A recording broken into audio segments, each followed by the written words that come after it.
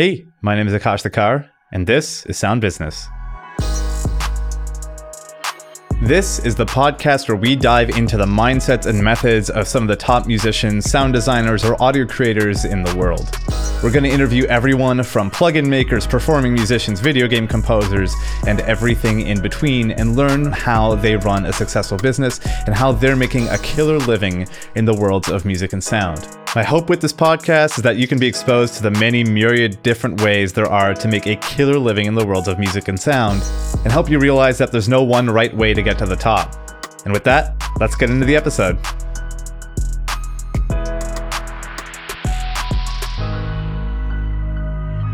Our guest today is Bad Snacks, who is a music producer, violinist, and electric violinist known for her string-centric lo-fi hip-hop style.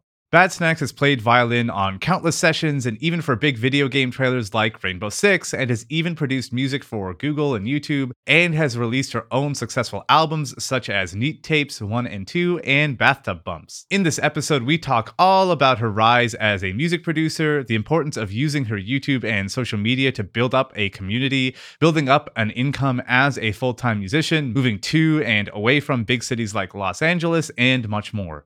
So without further ado, let's get into the interview with Bad Snacks. All right, so my first question for you is actually about how you went from singer-songwriter to Bad Snacks, because that's how you started, right? You went to LA, did the singer-songwriter thing, and then eventually transitioned. I'm curious what that transition was like and what gave you the impetus to do it. Yeah, okay, good question. Right off the bat. I guess kind of going back a little bit, I have to tell a little bit of my life story, which is that I'm from the Boston area originally, and I'm a violinist and a fiddler. So naturally, when I was living in Massachusetts, I was kind of playing gigs in the folk Americana circuit, and that's like where I learned, how to write songs and also like what kind of gigs I could get. And in Massachusetts at the time, that was kind of like the only way that I could get gigs and kind of like make music my full-time thing. But at the same time, I was like listening to hip hop and electronic music. Like I wasn't listening to Americana music. Like I mean, I love folk music, but it's definitely not like what I listen to in my free time, And I've always known that I wanted to be a professional musician, and I just kind of like never really put it together that I could be a producer or make the kind of music that I listen to, because I have no background in jazz. Like I don't know anything about production, and I'm just a consumer of music, right?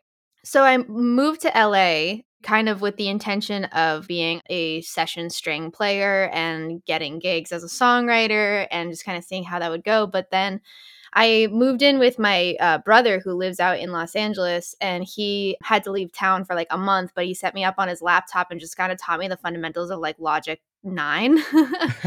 And that kind of like started triggering it. And then the real like aha moment was the first time that I went to this event called Low End Theory in Los Angeles, which is a beat showcase. It's like an instrumental. I mean, it's not always instrumental, but it's like, the synthesis of electronic music and jazz and hip hop. And I remember the first time that I went to Low End Theory, it was like, oh, this is like the closest to church I've ever been.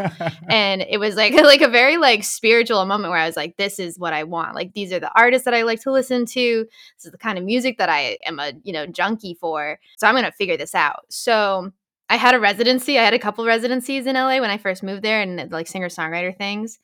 And just over the course of a couple years, I was like slowly working up my production chops until like 2017. And I like made the conscious decision where I was like, no more singer-songwriting stuff. I have to dive into this. Like, I'm going to just go for it. So that was kind of the genesis of Bad Snacks.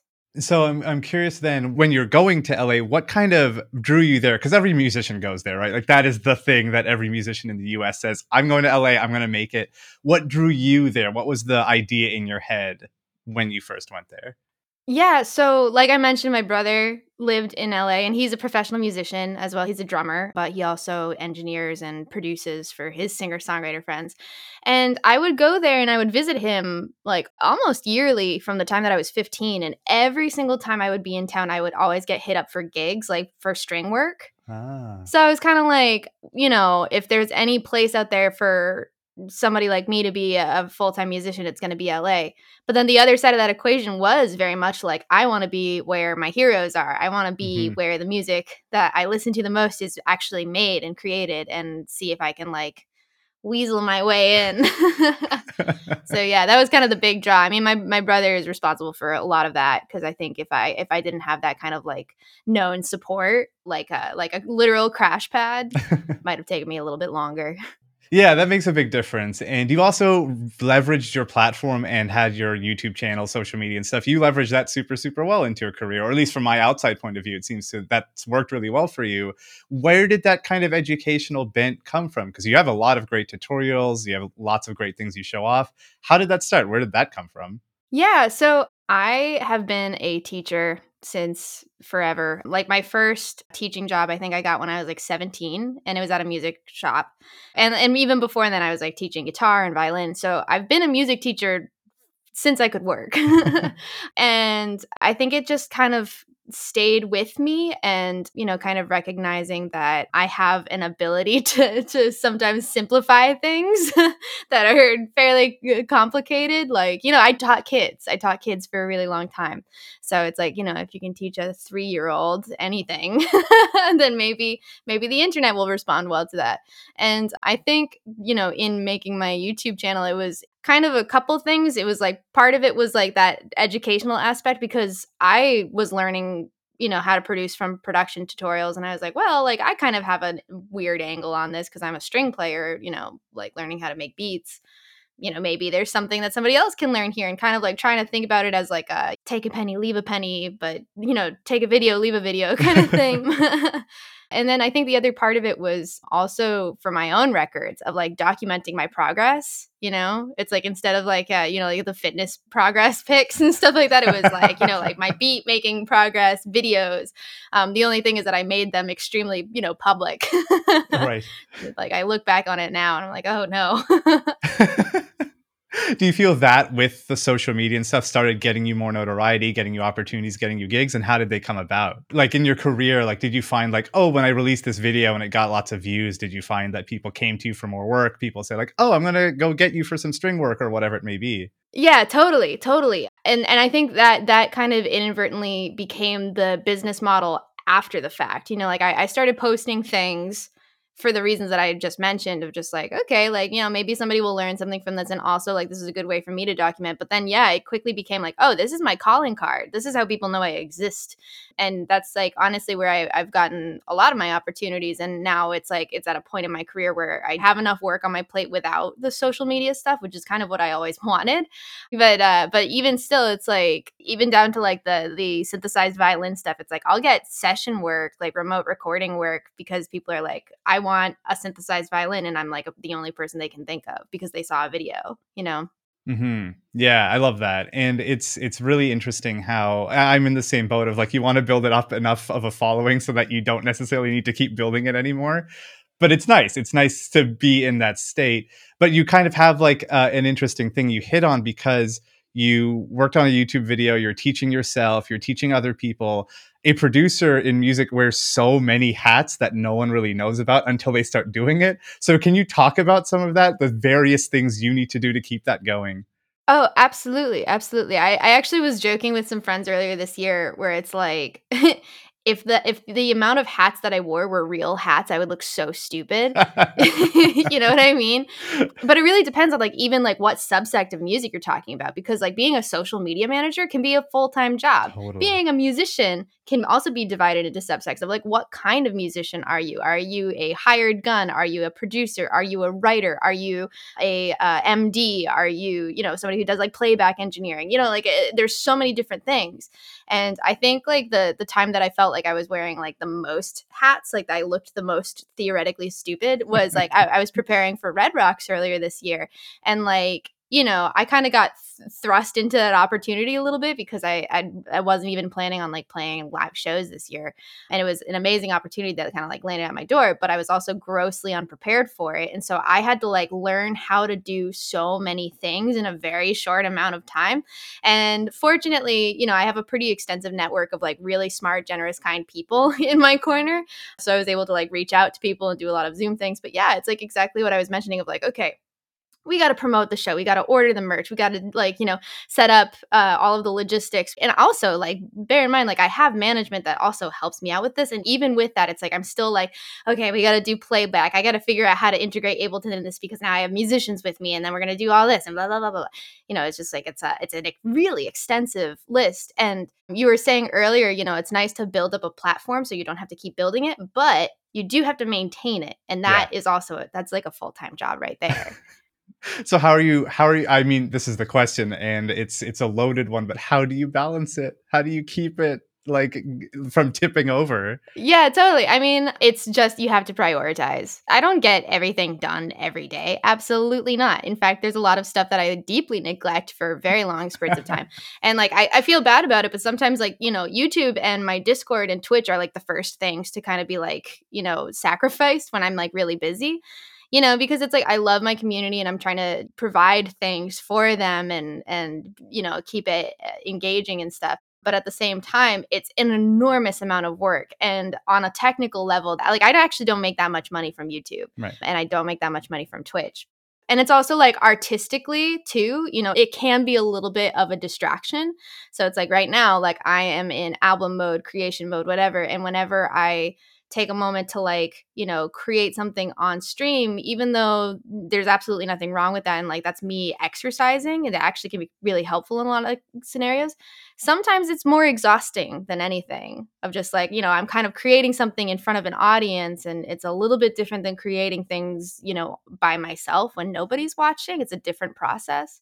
I mean, I don't balance everything all the time, and it's just about prioritizing and checking in when you can, and then when you do have the bandwidth, that you're like, okay, I'm gonna set up a beat battle or pop on stream or like I'm gonna put out a tutorial now. Do you have like boundaries that you set in your brain or out loud where you like say like, okay, I'm clock out at this time? Because with freelancing, as you well know, there's no stopping, right? You could work 20 hours a day. Absolutely, absolutely. I mean, on a technical level, yeah, I feel like I'm always on the clock, because like sometimes I make the mistake of like rolling over at like 2 a.m. and I'm like, I wake up kind of hazy and I check my phone and somebody sends me an email and I'm like, I don't respond. Like, but I've been getting better about it. I mean, the shift to the East Coast has kind of changed things with the time zones and stuff, but typically speaking, I tried to match up with like a 9 to 5 schedule as best as I can. Because also, now that I'm not living in Los Angeles, I'm living back on the East Coast. Most of my friends, the vast majority of my friends are not freelancers. And it's like, I'm not going to sacrifice my deeply needed social time just because I can't manage that time myself. And I think also by giving myself those like boundaries and stuff, it's like it makes it a lot easier to be like, okay, we got to knock some stuff out, before 4 o'clock. So yeah, when you're in that creation mode, then because you're in it right now, so it's perfect. How do you kind of mentally balance the idea of like, okay, I'm working on an album, I'm working on an EP, whatever it may be. There's going to be no real return on this right away, right? Like you might make a few songs, but you can't just release it right there and get the money right away. So how do you kind of mentally balance like this is the time where I'm just going to make a thing, but I won't see any return from it right away? Right. Well, I mean, this is actually a very sacred time for me because it takes a lot of prep to get to this spot. And so, like, earlier this year, I was like pounding out gigs, like I was working a lot. I was saying yes to a lot of things and also just kind of getting myself into a position. And I did this actually before the release of my second beat tape as well, where I saved up enough money where I was like, all right, we're taking the next couple months off and we're just going to dive in.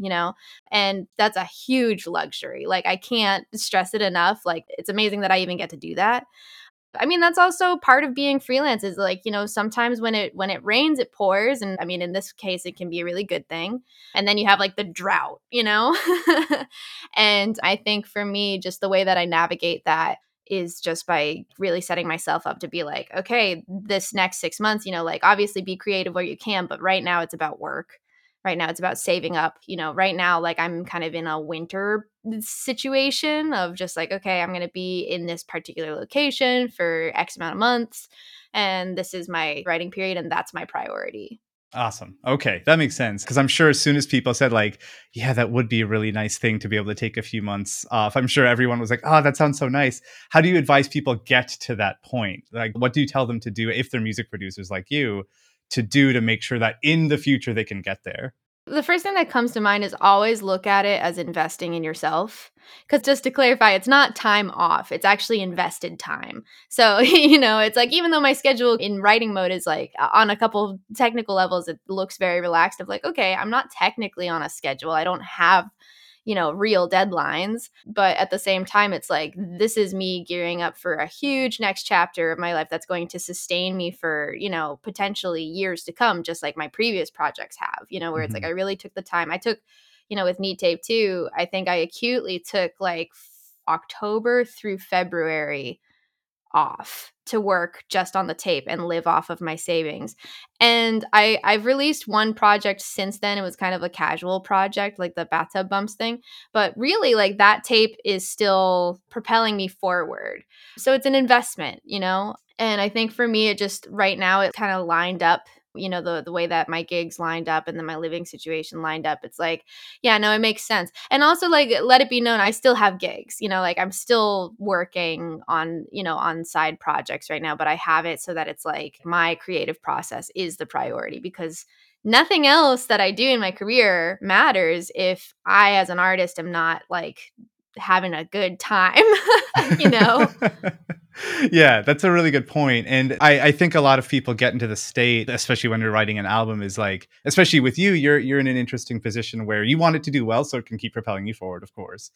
How do you then start thinking about promotion and when do you start thinking about promotion? Because that's a huge other part of making this album. It is. It is. And, to be completely frank with you, I'm not the best at the promotion process. Like, I've really lucked out in the sense that, like, there's like a formal release process when you have like a larger project, which is like, you release singles and you release visuals with those singles and you get them like playlisted or whatever.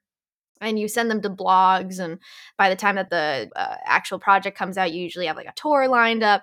I've actually never gone through that process, not to say that I don't want to. And I think like this might be a little bit different because I actually have like kind of the help to do that. But I think up until this point, it's really just been about like, okay, how do we just make this like as organic as possible? And like I'm like a very community focused person. And so a lot of like my promotional content actually ends up being kind of like just interactive content of like, okay, you guys want to remix this? You guys want to jam on this? Like here are the stems. I also find that oftentimes the more that I give away for free, the kind of more it ends up being returned in this way of like there's like an honor system a little bit. And it's interesting. It's like every time I release like a sample pack, for instance, like I kind of do the pay what you want thing. And like, yeah, there are a lot of people that just cop it for either free or $1. But then there are other people that are like, here, I'll pay $100 for this sample pack because they were like really genuinely supportive. And I think by the time it like evens out, it's like I feel supported. I love that. And in terms of getting that support, I'm sure there are tons of people who either want to be a musician or are musicians who don't know what their community is yet, like don't know how to find it, don't know how to get in there, but it's so important. What do you advise to them so they can get that social support that they need? I would say learn how to be a fan first. Learn how to be a fan because that's where I found my community was like by going to events, going to shows, like following people that I was genuinely interested in and like reached out to or like not even reaching out to, but just like being familiar with. And in Los Angeles, it's a little easier to do, especially like in my scenes, in my circles, like the beat scene, because it's like there are beat showcases and you just show up and make friends, So follow what you like, learn how to be supportive, learn how to be a good fan. And then usually you kind of put the pieces together over time. Yeah, that makes sense. That makes sense. And when it comes to like the support in terms of education, I know you wanted to go to Berkeley, but it was like crazy expensive because, of course, it's insane.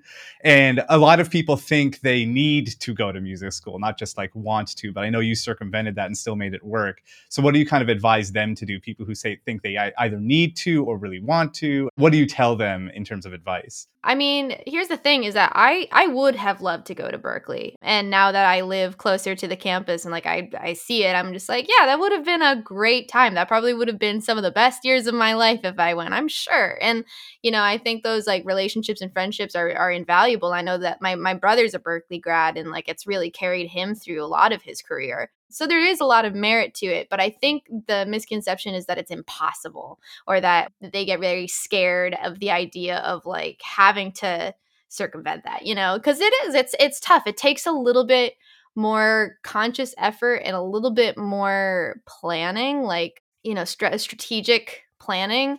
And like my journey was definitely not linear. Like I had a lot of gigs that were not great gigs. And I networked with a lot of people that I look back at those times and those opportunities and I was like, wow, what was I thinking? Like if I had stuck with that, it would have been awful.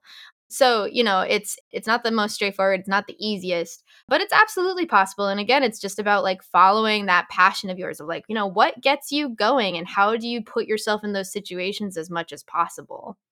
Yeah, so I'm curious, how do you put yourself in those situations as much as possible, on top of course, showing up? What else is there? Yeah, I mean, I think for me, it really manifests in just like finding people to genuinely be supportive of. I mean, that's like how I've like met some of my best friends. Like, for instance, one of my best friends, she goes by Dear Evergreen.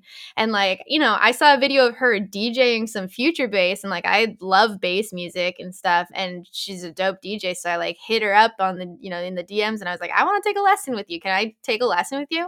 And then we linked up and then we just hit it off and like, been super close ever since. But, like somebody like her is like a really good example of just like, here's this person that I just like genuinely want to support, even if our like styles of music don't even like necessarily completely align, because she's definitely more in like the house based music kind of realm. And I mean, it's like there's a number of friends that I've made like that where it's just like, being like an ally, of just like being like, like I'm in your corner, like we're in this together. I don't know. Yeah, I mean, I think it's like that sense of community, or just like, even just like a team of people that are similarly creative minded and are going through similar struggles too, so that you can like talk about it and strategize together. You hit on something really cool where you DM'd her and said, "Oh, can I take a lesson with you?" Like, that implies that the learning is, it's never over. You're always learning new things, you're always practicing. Always. Always. So what does that Always. look like to you? Like, what does that practice right now look like? Yeah. Oh, that's a good question. So there are some underlying things that like I'm always trying to get better at, that, whether or not I'm actively practicing them is subjective. But like for instance, I love jazz. I love listening to jazz. I love jazz voicings. It's a spectacular style of music. Yeah. I mean, I love it. And my background has none of it, Mm. and it makes me a little sad because I would have loved to study it a little bit more formally. And it's pretty heady, it's like kind of, it can be a little hard to break into. But that's something that I'm always working on, is like how to expand my theoretical vernacular. And really that comes from like, again, like knowing who you like listening to, and there's like tons of resources online for that. And it's like, yeah, sometimes I literally don't have the dexterity like on piano, because I didn't grow up playing piano. But that's something that I'm always working on, is like how to expand my knowledge that way. And then another thing is just sound design. Like I love bass music. I love really raunchy sound design. It doesn't always make sense in my music per se, but I love it. I love it. It's such a guilty pleasure. So that's like stuff that I always am working on in my free time too, of just like sometimes I have nights where I'm like, let's just make something sound like really distorted and aggressive, and then taking those techniques and then like toning them down and implementing them in other places where it's like, okay, maybe this is like a little bit more appropriate for the kind of music that I'm making.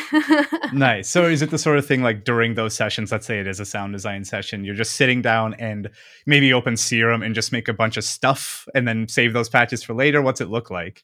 Yeah, I mean, it's a lot of patch surfing. Yeah.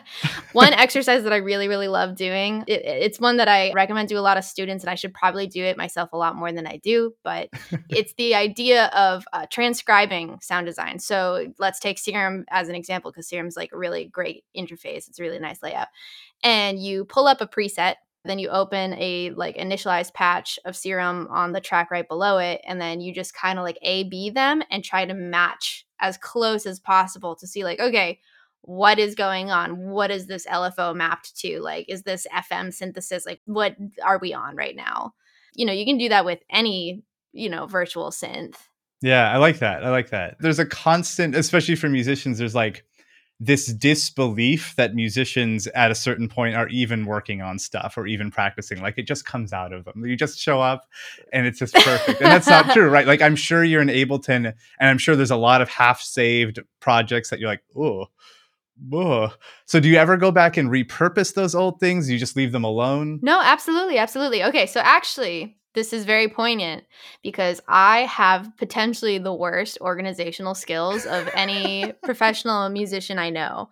And I'm not proud of it, but it just is a fact. So there's a pro and a con here. The con is that I will lose beats. I will lose beats all the time. I'll be like, oh, like wasn't there like a thing? And just like I just cannot find it. My file naming system trash. And I literally just, when I bounce things, I just bounce them to the same general folder. And then it's like thousands of items just on. I really need to like, this is something I need to work on. But the pro is that sometimes I'll do those deep dives, especially like when I get like hit up for a commission where they're like, we need these kinds of beats. And I'm like, well, I think I might have some stuff. And I just go back into the archives. I find the sessions that I literally have no recollection of making, open them and be like, oh, okay, cool. And then I like find sessions that I like completely forgot about. So that can be kind of a lifesaver sometimes. It's like I've left my past self has left my future self a surprise. There's a in terms of audio, I've noticed that having some degree of randomness can be really helpful for getting ourselves out of our own heads. Yeah, So we're not totally. creating all the time. We just click like, oh, okay, I'll take credit because it technically was me. Yeah. But it is nice. It's nice to be able to do that. And do you find that in professional projects that happens where you're just like, oh, I need to make a beat for X client or whatever it may be. And you're like, here we go. I made this 3 years ago. Let's do this. Absolutely. Absolutely. No, I think you're totally on the mark there with it, just like a little bit of unpredictability, you know? I mean, I think the other thing too that a lot of producers go through is like when you go into a session that was like, 3 years ago and you're like, "Wow, I can't believe my brain thought of that. I would never make something like that today." Yeah. It's kind of nice. It's nice. Yeah, yeah. It forces you back. It's kind of like the time capsule that you were talking about with YouTube, but in a different sort of vein, which is very Totally. fun. Yeah, absolutely. I'm wondering then with all of this, I mean, I know you said it's disorganized, but with all of this stuff that you have, are you ever thinking of it in terms of like, okay, I can license this and I can sell this, or does it just kind of come up when it comes up? Oh, it totally just comes up when it comes up. I mean, it's either straight up commissions where it's like, okay, you guys just have the song, and most of the time, just to be clear, like I'll make something from scratch for a client. Right. It's like I have repurposed a lot of things for sure, but most of it is from scratch, just to fit the prompt or whatever they're Right. asking for. And then regards to selling, I actually have never sold a beat. Like I've never sold a beat just Hmm. straight up to an artist. And it's not that I'm opposed to it. I think it's just like that's like a whole other part of the industry. It's like once you get other artists involved, it's like a whole other ballgame. And I think I just get myself into this little bit of like a mental loop of like, okay, if I'm going to make an instrumental for an artist and the artist is somebody that I really, really like, this instrumental has to be the best thing that I've ever made. Like I can't let them down. And that is sometimes that pressure can be a little paralyzing. And then conversely, I've had a lot of people reach out for beats and it's like, let me listen to your stuff. And it's like, well, the thing is that I don't make beats that don't sound like me. You know what I mean? Mhm. And I think in that way, I'm also very particular about like who I work with. So it just hasn't quite lined up yet, but it's like totally something that I'm like working on. Mhm. But yeah, it's just that the most of the time it's like I just don't organize it that way. It's like, I'll just compile and compile and compile and if some things get repurposed, that's great. I mean, oftentimes with the repurposing thing, it's like, I'll try to deep dive into it and be like, okay, is this something that I can use for the next project, And I have like little iTunes playlists to kind of organize them a little bit, but it's really just to be like, okay, what kind of vibe can we curate here? You hit on something really cool just now of you don't make beats that don't sound like you, which I think is really cool. And also it kind of hits against a common myth in the music industry where a lot of artists think, oh, I need to be able to do everything, which isn't remotely true. There's so many musicians out there. and no one's looking for someone who does everything. So can you speak to that, speak to niches, especially in the music world? Yeah, absolutely. The music industry is fairly competitive, and I think there's a term. I'm gonna totally botch this, but it's like, being a T-shaped person, which is that you Mhm. have like one specialty, but you can also kind of cover some other things. Like you have an understanding. So for instance, like just using my own music as an example of like, okay, the kind of beats that I make, it's like a lot of the influence comes from like boom bap style hip hop, right? That's like a big part of it. That and like dance music. But the top part is also like if somebody needs me to do either like, a guerrilla style, like indie, almost indie hip hop, like I can do that. And also like if somebody really needed me to do like trap beats, it's like I can do that because I listen to this stuff. I have an understanding of it. But would anybody ever hit me up for trap beats? Absolutely not. I would hope that they wouldn't because that's so not my specialty, right? Your sound becomes a calling card, and it's like also I think it's really important because you have to really enjoy what you do. It really helps to create things that you're like genuinely proud of, that you're happy to have in your discography or in your portfolio. Nice. Yeah, that makes perfect sense. And it lets you be in your own space as opposed to you trying to jump around and think like, okay, now I'm going to do orchestral because that's what people want, which is a common fear I see in musicians all the time. Did you have anybody like a mentor or anyone like that in your life who kind of guided you on this, who said like, no, you should be Bad Snacks. Like it's okay. You don't need to do any, or was it that just kind of internal? I think it was a little internal. Like I have had mentors, and actually, interestingly enough, one of my mentors, his name is Scott Welch. I think he actually taught me. He taught me a lot of things, but in regards to this particular like topic, I think he actually taught me what not to do because he was kind of like like I'll cater to all these artists because he was trying to get a lot of work, and he's extremely talented, and he has like he has an ear for all of this stuff, and everything that he made was great, but you could see the burnout where he was like, this is not really what I'm into. Like I'm kind of tired of doing like this kind of music. This is not really what I want to be doing, and he would just keep putting all of this time and effort into it because it was like what paid. And I think just seeing that, it was kind of like, but I don't think I could do that. I just don't think I could do that. And that's good. Like sometimes having that realization can really determine your career and hopefully prevent that burnout for you. So awesome. That's wonderful. Yeah. So a few kind of final questions as we start wrapping up. I'm curious, when you first started as a musician, and you can have first started as any point in your life, it could be when you first picked up guitar or violin or anything like that. What did you define as success and how has that changed over time? And what is that now? Oh, that's such a good question. That's a really good question because I think I was really shown a very strong example of what success looked like as a kid because I was very deep in the classical world. I was very deep in classical violin. And I actually remember distinctly my teacher asking me when I was 12 years old. She was like, "Do you want to be a professional violinist?" And she was like kind of like yes or no. And I'm like, I don't know. And at the time it was like, well, this is clearly I've been playing violin since I was like 3.5, and so it's like it's always been a part of my identity. It's always been the thing that I'm like the best at, and that's like what people knew me for in my like hometown because I just started from such a young age.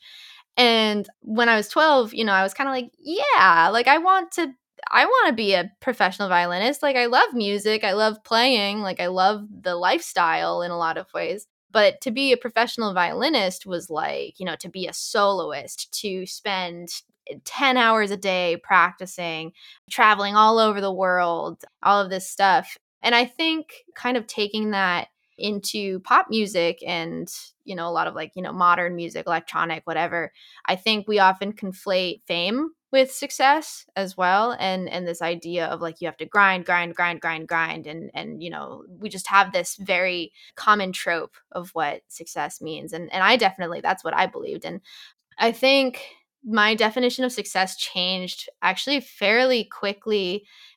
It was like after I had enough of a fan base where I realized like it was like too much human interaction for one person to deal with.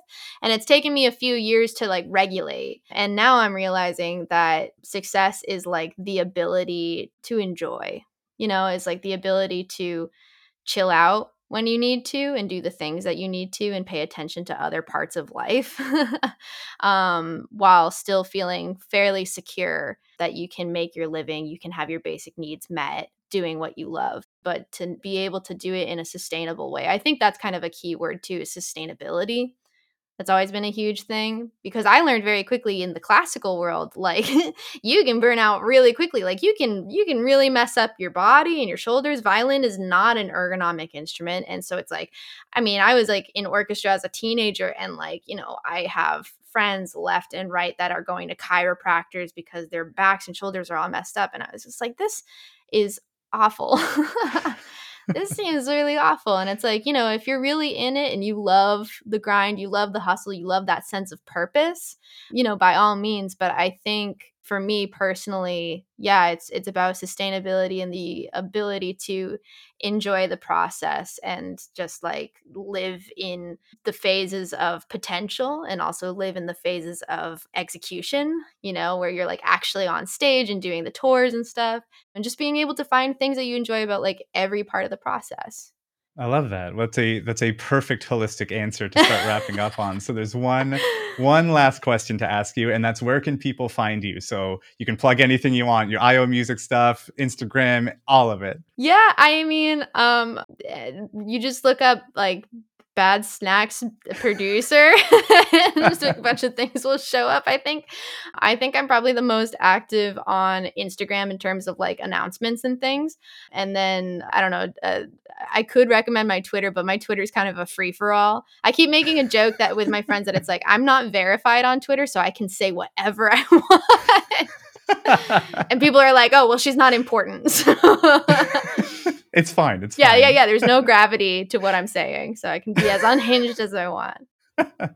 Amazing. That's perfect. Well, thank you so much for taking the time today, especially because you're in album creation mode. Super appreciate you taking the time. That's much appreciated. Yeah. Thank you for having me. This has been great.